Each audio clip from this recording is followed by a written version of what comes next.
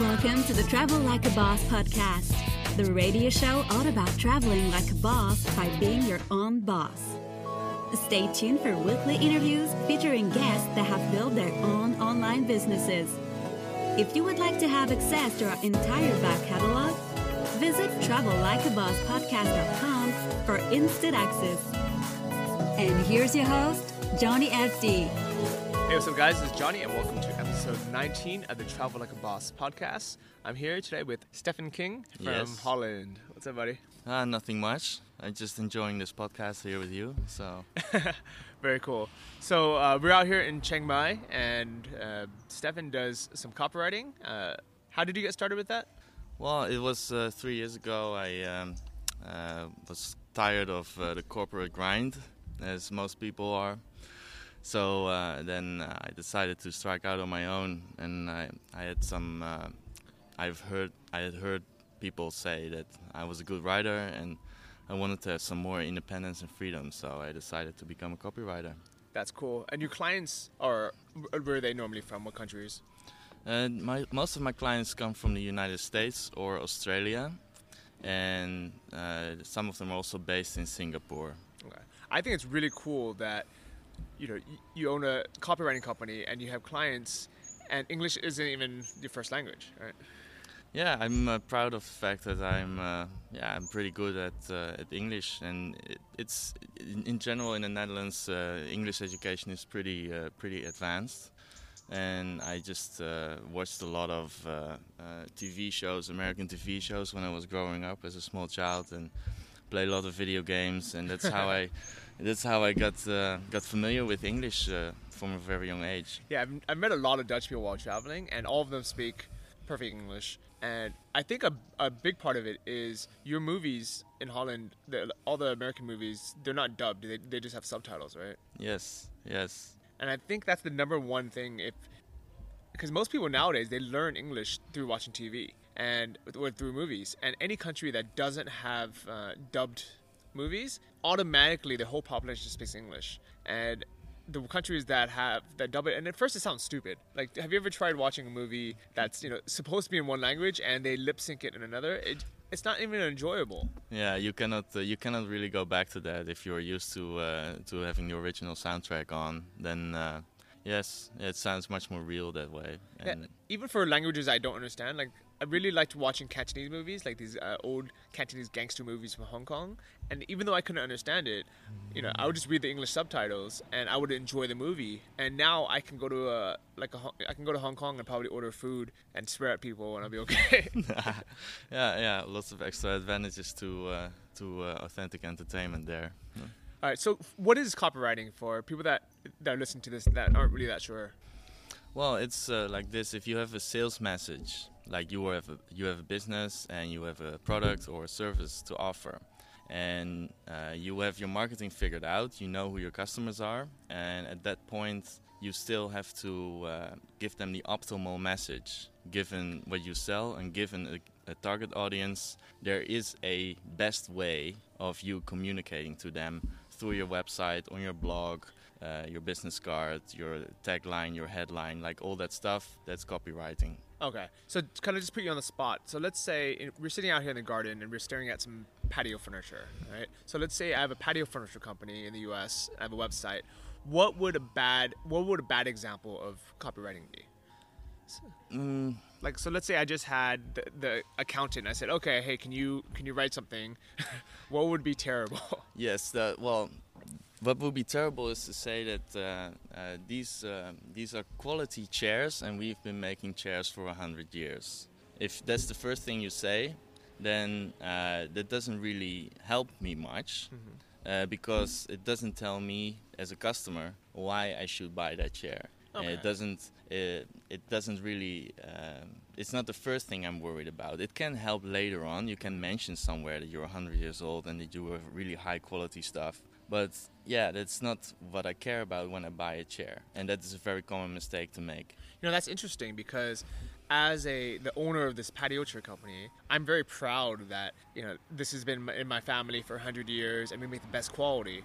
So it's interesting that from a sales point of view, maybe the customer doesn't actually care about that right away. I mean, they probably want to know that eventually, as you just mentioned. They want to know it's a good company, but that's not what they're looking for when they want to buy.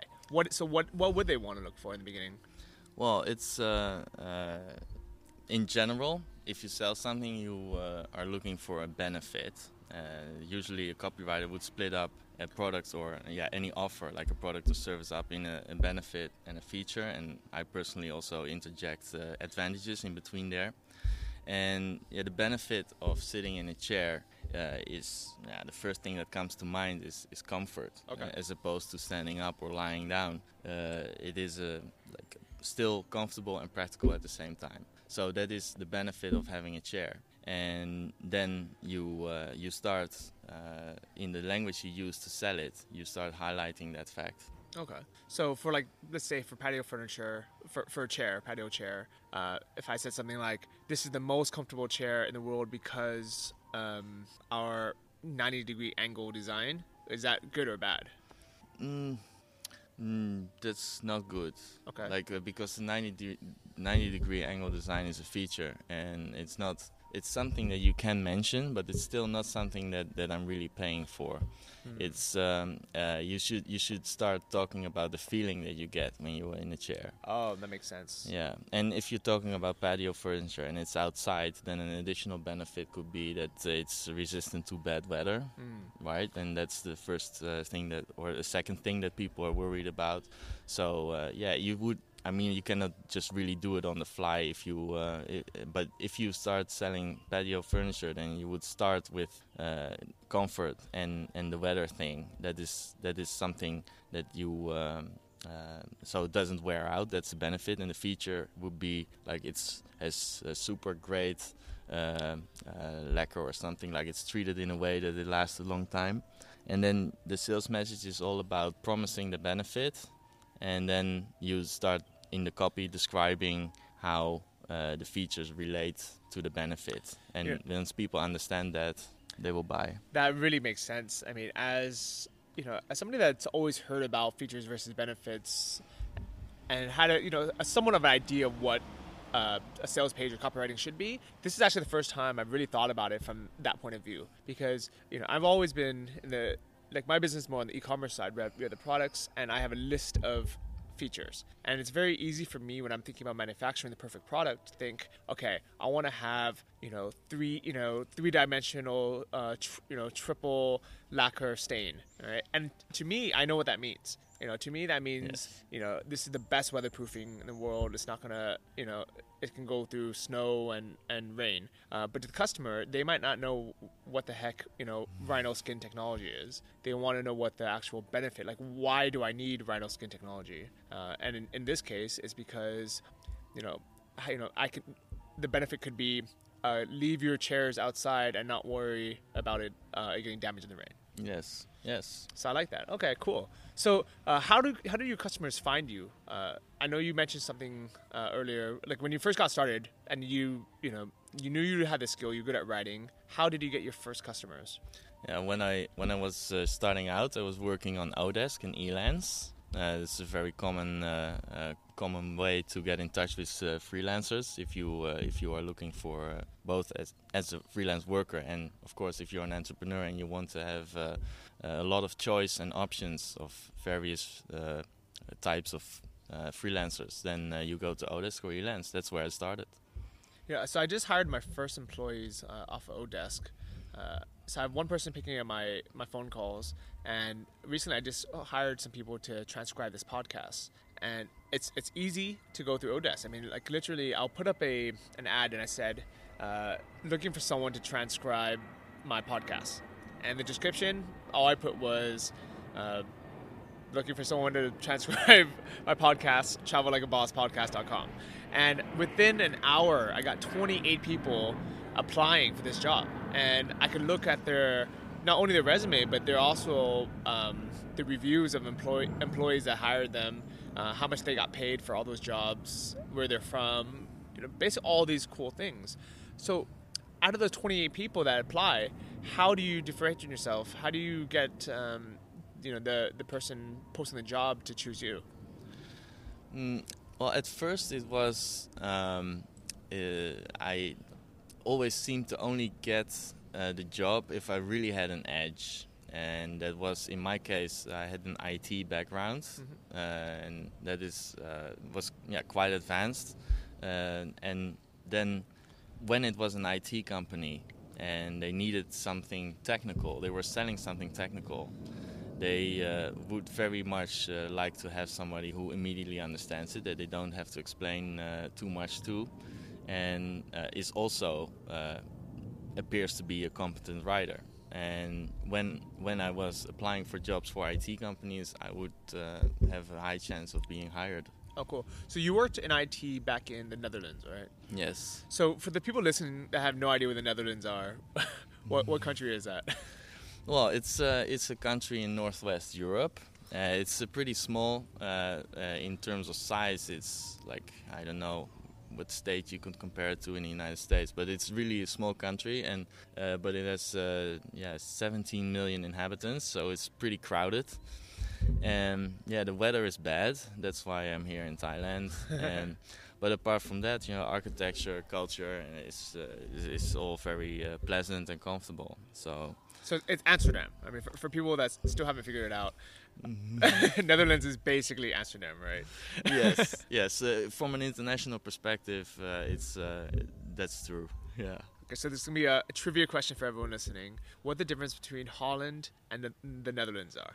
Well, the Netherlands is the official name of the country, and it's usually referred to as Holland internationally because, like, one of the provinces is called, the actual official name of one of the provinces is Holland, and that's the province where the seaport used to be at, or still is, of course. But when the country was growing and was really famous and internationally influential, at that point, all the international ships, would, of course, mostly only see the province Holland. So that's how it became known internationally as Holland.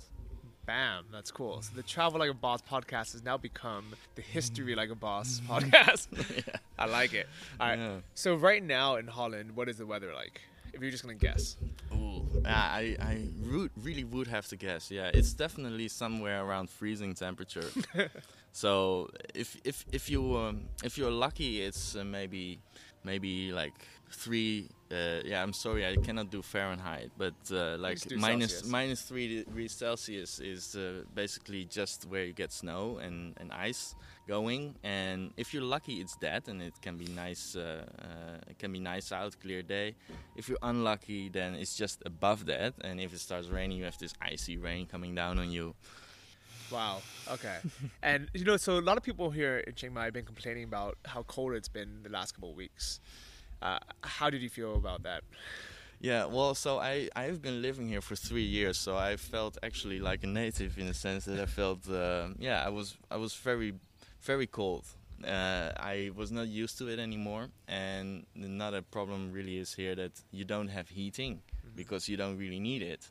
And then when the cold hits and it gets like around maybe 5, 7, 6 degrees at night Celsius, then you really want to have an extra blanket. Well, a lot of people don't even have blankets.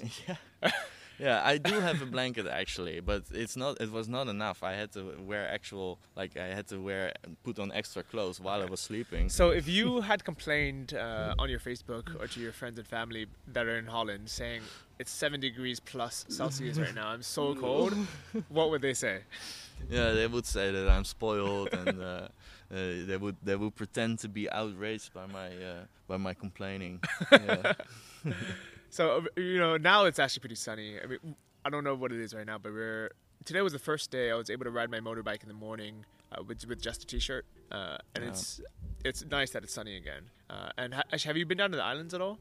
Yes, I last year in spring I took a holiday and I visited Koh Kood, which is a small island south of Koh Chang, and that's where I spent a week. Nice. What was that like? Yeah, it was a very pleasant place. Like all the tropical stereotypes, about the palm trees and the blue sea and a nice breeze and coconuts. That's all exactly there, and it's a bit more quiet than the very touristy places. So, very cool. Well, yeah. I'm going to go to the most touristy island in the world, flying out tomorrow, and I'm going to go for the full moon party. Ah, so you go to Koh Phangan? Yeah. Yeah. Well, you're gonna have a lot of fun, I guess. Yeah. The full moon parties are famous.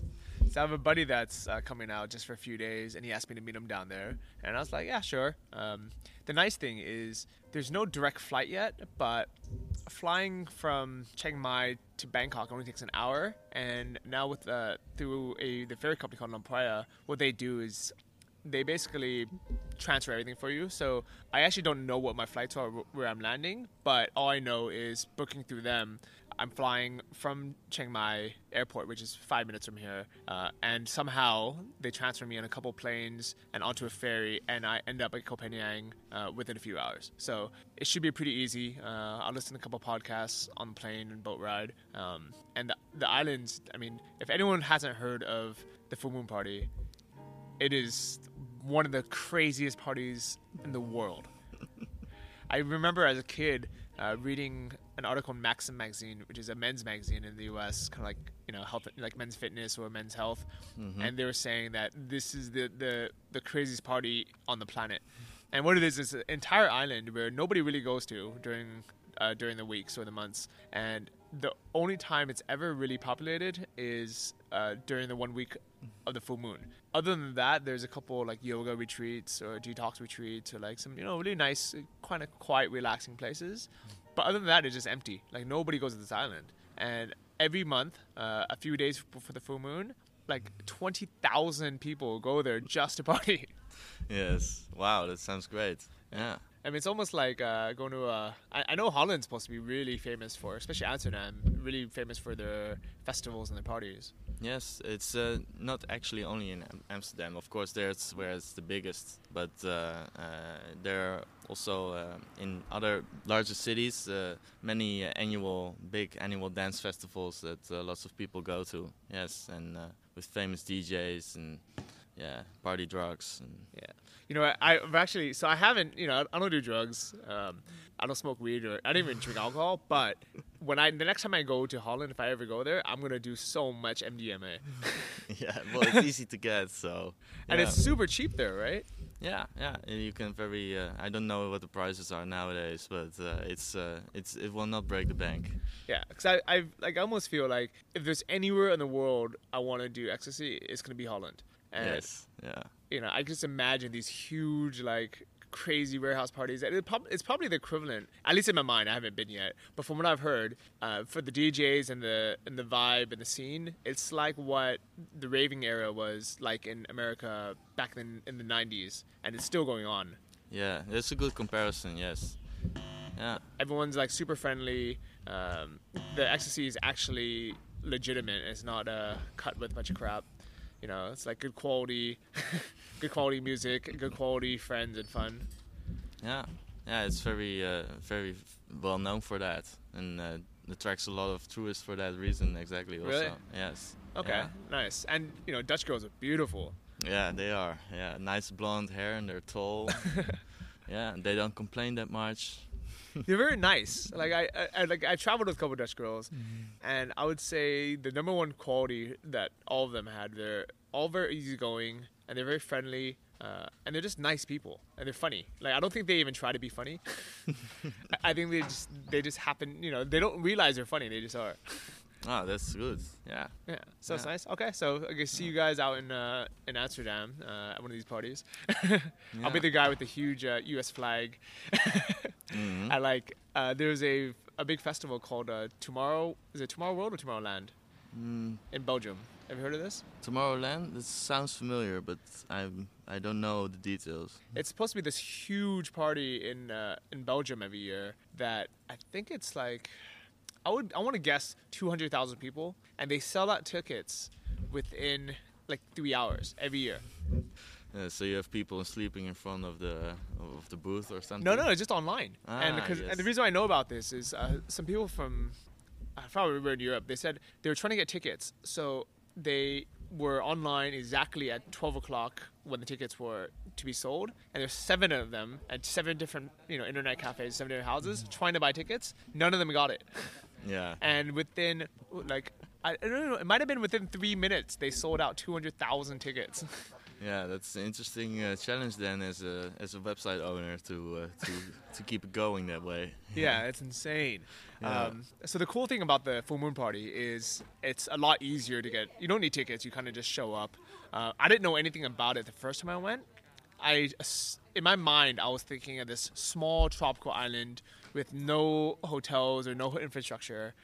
And like, where do you sleep? Do you just sleep on the beach or what is it? But now that it's 2014, it's pretty built up. You have, on the beach itself, you have maybe 6 big resorts. They're quite expensive for this beachfront hotel rooms. Probably at least $100 a night, maybe $150 a night to be right on the beach. How many days will you be there? I'm going to be there for 4 nights. Ah, yes. And the trick to it, if anyone's ever thinking about going, is the actual night of the full moon party is not that fun. And the reason for that is it's way too crowded. Sometimes there's 30,000 people. And when you have that many, you're afraid to lose your friends. You're afraid to really just have fun. But the nights that are leading up to it are the exact same party, same DJ, same beach, everything. And because it's smaller, like there's maybe 5,000 people, and everyone's really excited because they just got there and they're waiting for the party. Everyone just, are really friendly, wanting to meet people and, just want to have fun. So that's the big trick. And like I would even say if you wanted to skip the actual night of the full moon and only go the 3 nights before, you'll have just as much fun, if not more. Ah, that's party hacking. Yeah, Yeah. And it'd probably be cheaper too. Yeah. But there are hotels. I mean, it's always a gamble if you just show up and look for a place. But even on the busiest months, which are December, January, February, you could just show up 3 days before and you could find something somewhere. Because a lot of the smaller hotels still don't have websites. Ah, yeah, that's a common thing here. Eh? Yeah. They don't.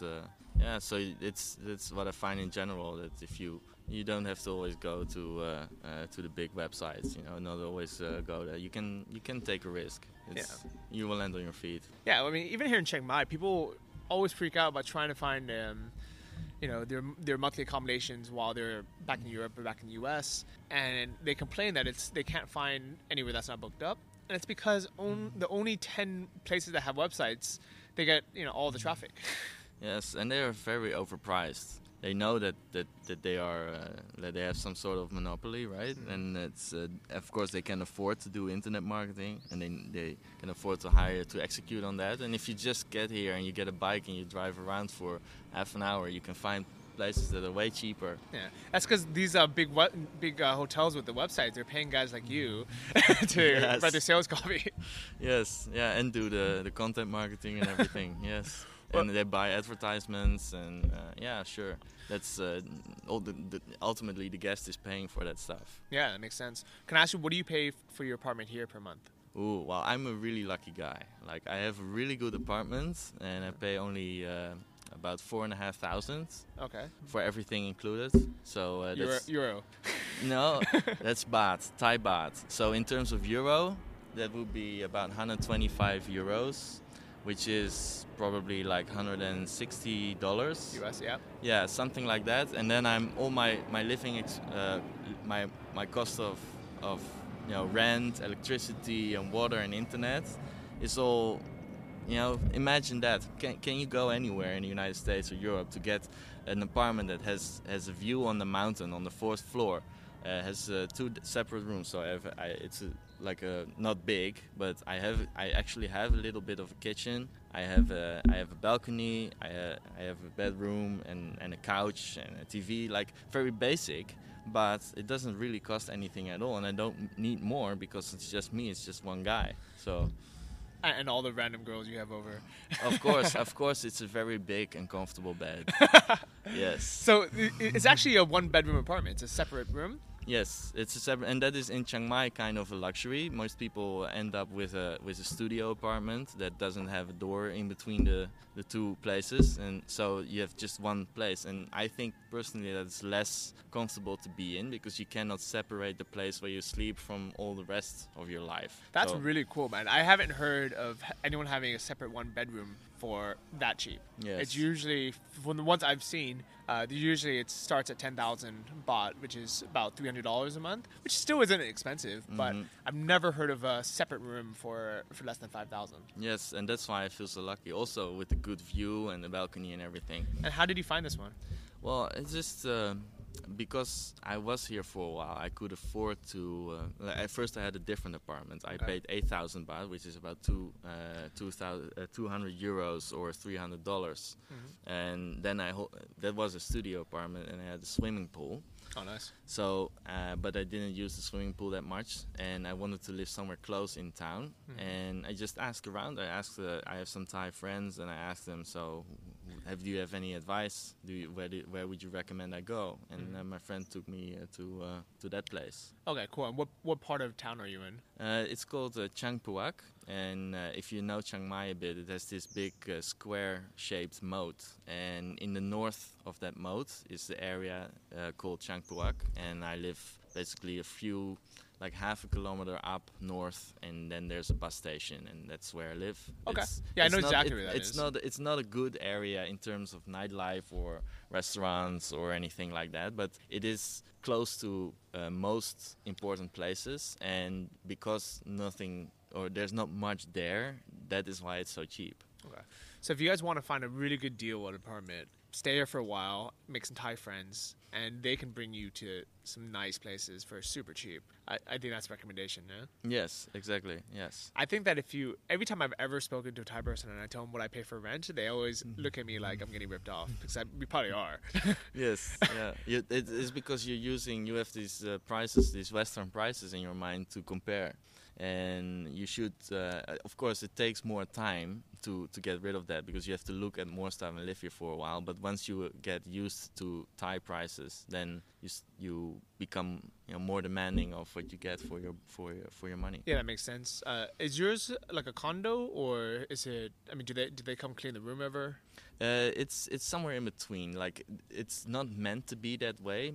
Half the people that live in my apartment building are Thai, and they don't view it as a serviced apartment. But in practice, I can just ask the janitor, "Can you please clean my room?" And here's 200 baht and plus tip, and then he cleans my room. So it's a very flexible arrangement. Yeah, it's good. Yeah, I've actually recommended that to a friend. She lives in a Thai style condo similar to yours. She pays a lot more because she's a bit closer to the city, and her biggest complaint was that nobody cleans the room ever, and she has to go out and buy a bucket and a mop and all this stuff. And I just told her, I was like, why don't you just... And she has to clean herself, which is yourself. Also very uncomfortable. Yeah.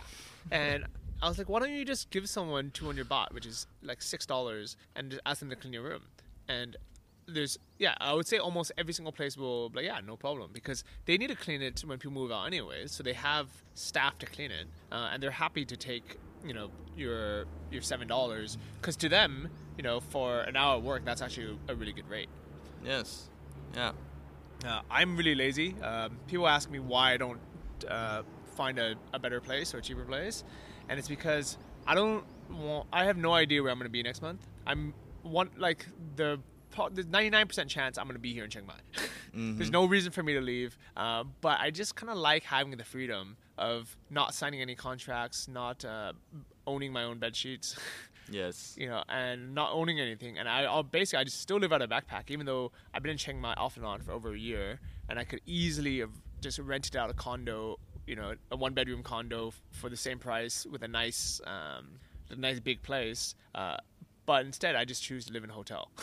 Yeah, if you can afford it, then you can do that. Well, last year, exactly a year ago when I was here, I could not afford it. I was living in a place that was even cheaper than yours. It was 3,500 baht a month, which is $100 US. Yes. And it was a super Thai style place that didn't even have a TV, didn't even have a fridge. It was basically just a room. I've seen those. Yeah, I know what you mean. Yeah. Yeah. And I found it by just walking around. So my trick is I'll park my motorbike in the area that I want to be. In that case, it was the CrossFit gym, because I knew that was my priority at the time. And I just start walking. And that's also in Chang Puak, right? Yeah, it's also in Chang Puak. Yeah. I walk around in like a expanding square pattern.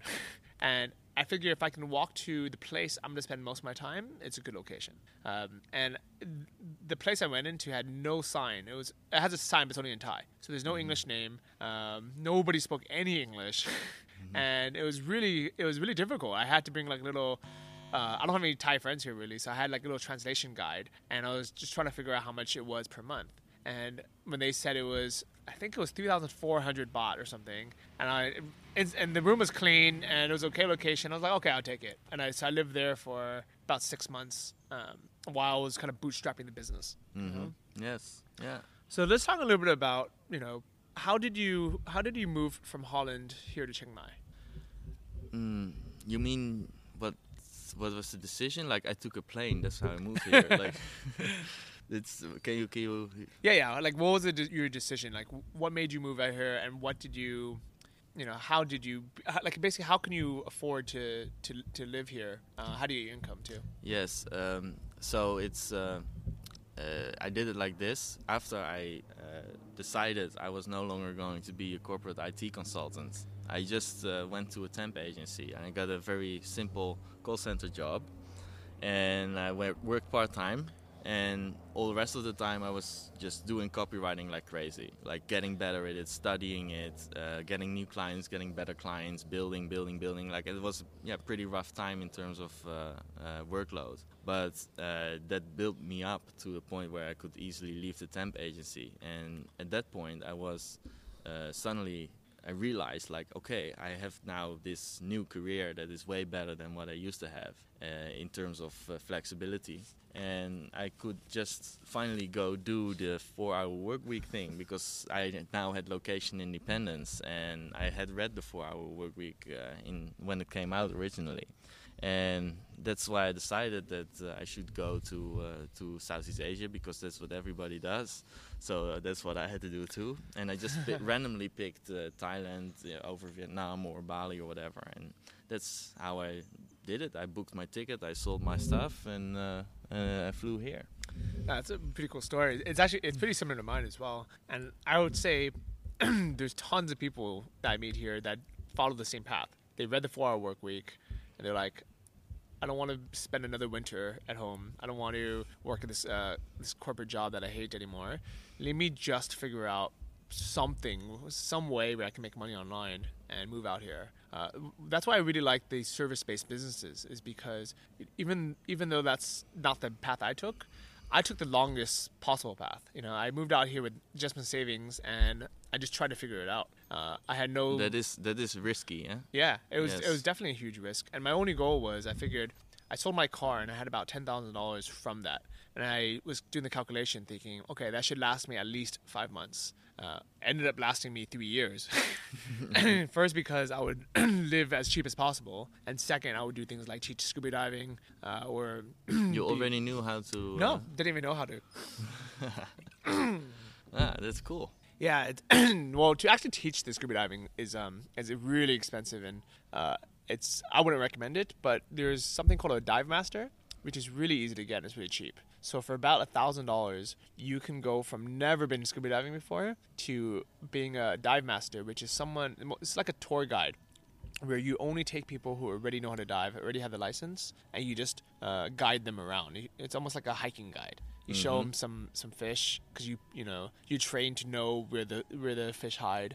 You make sure you keep track of the time so they come back at a certain time. Make sure they don't get lost. It's relatively a very easy job, and the reason why I did it is because it allows you to go scuba diving every day for free. Yes. I can imagine that after a few weeks you would get bored of it. You do get bored of it after a while, and that's why I kept moving around. I started in Phuket. I did my open water there, which is like the beginner's course. Then I went to Koh Tao, and I did all the other licenses, like something called advanced, and then the rescue diving, and then the dive master. And I worked there for a while. Then I moved to Koh Lanta, which is better diving. I ended up moving around a lot, but that was a few years of my life, and I didn't actually start making money online until this year. Oh. Yeah, until I think it was last January, exactly 1 year ago. I made I made, I would say, $100 online somewhere, filling out surveys or something stupid. But I never actually made like a real income until 1 year ago. Yes. Yeah. Well, that's impressive if you start out here and then just go to in such a short time. Huh? Yeah. At the same time, it's kind of like when you're here and you have no responsibilities, and you have all these people around you that are making money online, it makes it really easy. Yeah, I agree with that. Once you meet people that have first of all the similar idea of not doing what everybody else does, not doing the 9 to 5, and then meeting people that actually can be successful that way, not just getting by, but just get ahead that way, then you start thinking like they do. Well, that's why I really wanted to have you on the podcast, is because you basically did what people consider is impossible. You started with a new business that you weren't. It's not something that you went to school for. It's not something that you even really had experience in. You had a whole different industry before, and you decided, you know what, let me do some copywriting, and you just went on Odesk. You started working, at a low rate probably. Yes. Right? Yes. In the beginning, you kind of have to do that. You kind of have to do the work and build yourself up. Actually, I have an example of a friend, Marion. She does the intro to this podcast. So she started just a few months ago to be a voiceover artist. Yes, I know her. Yes, really nice girl from France. And she bought a microphone, set up a little cardboard booth in her hotel room as a recording studio, and she was trying to get clients. And I had suggested to her that she goes on Fiverr. And at first she was reluctant because she's like, I can't live off of that. It's only $5 per gig, and as she's like a good, she has good skill as well. And I said, you know what, just try it in the meantime. If people like you, you're gonna get more business and referrals from other places. And if anything, it's a good place just to get demos, because she was making her first website and she needed some demo material. Yes. And so she went on Fiverr, $5 per gig, for like a short voiceover. And from there, she started gaining, first a lot of content and referrals, and now she gets direct traffic that pays a lot more. Yeah. So is that pretty similar to what you do on Odesk? Yeah. It's very simple. The concept is the same, that you have this paradox that you have nothing, but to get clients you need to have something. Like, why would a client hire you if you don't have a portfolio? Yeah. Because that is, as your portfolio gets better and you have more stuff to show for, you can charge more because they're taking less of a risk by hiring you.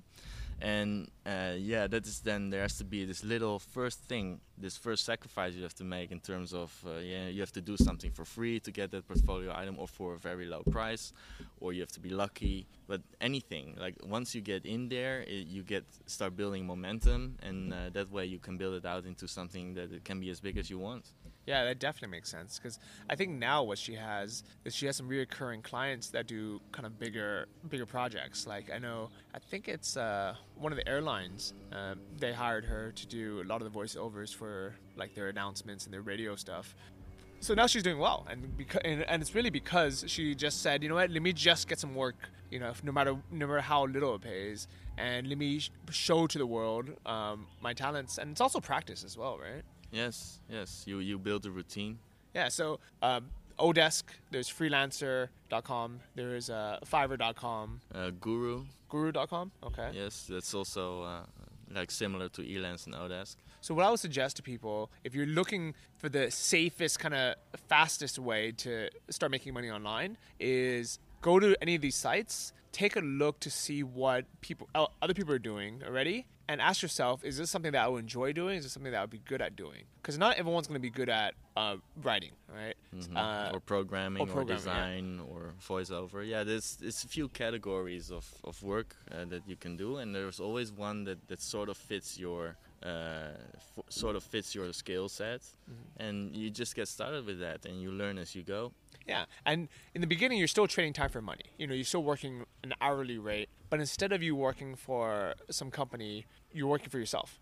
So in the beginning, you might start at $8 an hour, which isn't a lot of money. That's what you would get paid in the U.S. working at McDonald's, right? Mm-hmm. But if you can make that, and for yourself, while building a skill set, building a reputation, building your own portfolio, you can live in Chiang Mai making $8 an hour. Well, just barely. You would have to work a little bit too much, I guess. Yeah. And it's in the sense of, like, it's not the best. Okay. It's it's debatable. I would say move to Chiang Mai after you make a little bit more than that. Really? Okay. Yeah. But if you have some savings. Yeah, if you have savings, you can, of course, you have way more leeway. But then you have to be sure that you are on an upward trajectory. And once you are there and it's getting better and better, you're getting more into your new position, your new role, then you can move to a place like Chiang Mai. And Chiang Mai is actually first choice for many people to do that kind of thing. Because it's super cheap to live here. There's other people you can meet. I just did the math. If you bill $8 an hour and you work 30 hours a week times 4 weeks in a month, you can make $960 a month. Yes, and there's only one little thing that you have to take into consideration, that at the beginning, if you go to these websites, you will spend a lot of time doing acquisition, or like depending on how good you are. Like in case of Marian, she solved the acquisition problem pretty quickly, so this would apply to her. Yes. But for copywriting or programming or design on Odesk, you will probably, especially in the beginning, spend about 50% of your time doing acquisition. So applying for jobs and getting rejected. Takes a lot of time. So then I would say that just double that figure and say that as soon as you make $16 per hour, which can be fast if you already have something to go for. I reached that point pretty fast. So and then you can move. Yeah. So your recommendation is don't quit your day job. Do this on the side until you get some customers and you're able to charge $16 an hour and have people actually pay for it. Then at that point, you're pretty okay, because then you can come here and just work even 20 hours a week and you'll still make more than enough money to live in Chiang Mai. Yes, and I would say make sure that you also have a savings. Some savings. So don't quit your job when you have reached that about $16 per hour point, and have some savings. Because you could hit a rough patch where, depending on the kind of work you do, like in the case of Marian, she doesn't have that problem. But if you are a programmer and suddenly your technology that you specialize in goes out of style, and suddenly everybody wants to have the programmers from the new generation, or you are unlucky with your copywriting clients, or your niche dries up, like anything could happen that would make it harder for you to get new clients, and in that case you need more savings. And I'm saying that because I wish I had saved more before I came here. Really? Because I had some pretty stressful times when that happened to me, when it suddenly started to get more difficult to get new clients, and at that point I had to borrow money. I had to call my parents and say, sorry, this is going really well, this Thailand thing, except right now I need 1,000 euros. So, and you don't want to really be in that position if you can avoid it. Yeah, that makes sense. I actually almost had to call my sister to borrow money last January. No, I think it was last December. It was the month before that. I was really thinking, I actually talked to my cousin and said, hey, if I need to borrow money next month, would you be able to loan me $1,000? And he said, yeah, no problem. Just let me know like a few weeks in advance. And then I thought about it. I was like, what the hell am I doing? I don't want to borrow money from anyone.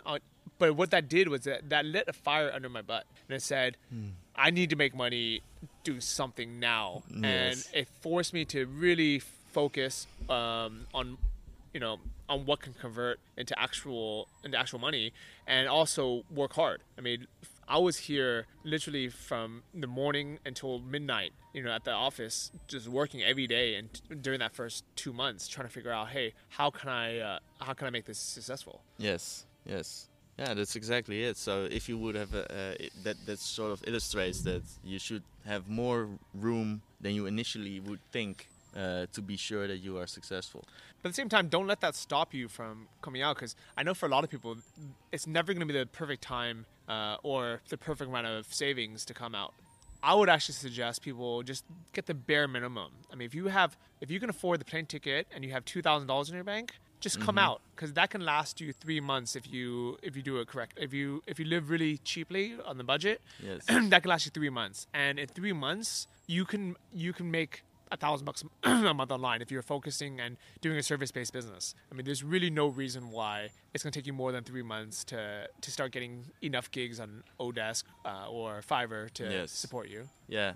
So I see. You can. In my case, I did it exactly like that. I had about 4,000 euros when I got here. Plus, at that time, I was charging $25 per hour, and it took about 1 week to get a new job. So I knew that if I sit down behind my desk and I spend 20 hours searching for a new job on Odesk or Elance, then after 1 week I will have a job that pays $25 per hour and is about the size of 10 to 20 hours of work. So I sort of had this figured out. And yeah, that's the point at which you can move to Chiang Mai or Ho Chi Minh City or anything. Okay. Yeah. So this is a great way to get started, but it's not a lifelong plan, right? No. What would the next step be? Once, let's say you do this for a year, you're happy, you're working a lot, but you can live here and you can enjoy life. What would the next step be? Well, that's something that you have basically two choices. You can keep doing that, and many people they are self-identify as a minimalist, and they don't want more than that. They want to enjoy their hobbies, they want to enjoy their life, and it might be especially if you're in early 20s or something, that's a big temptation, and you can give in to that. But if you want to achieve more, like if that's important to you, then especially when you're a little bit older, then you need to ask yourself, like, okay, I need to be bigger than just this lifestyle designer dude. That's fun for a few years, and then, or 1 year, 2 years, and then you decide, okay, now I'm gonna get big.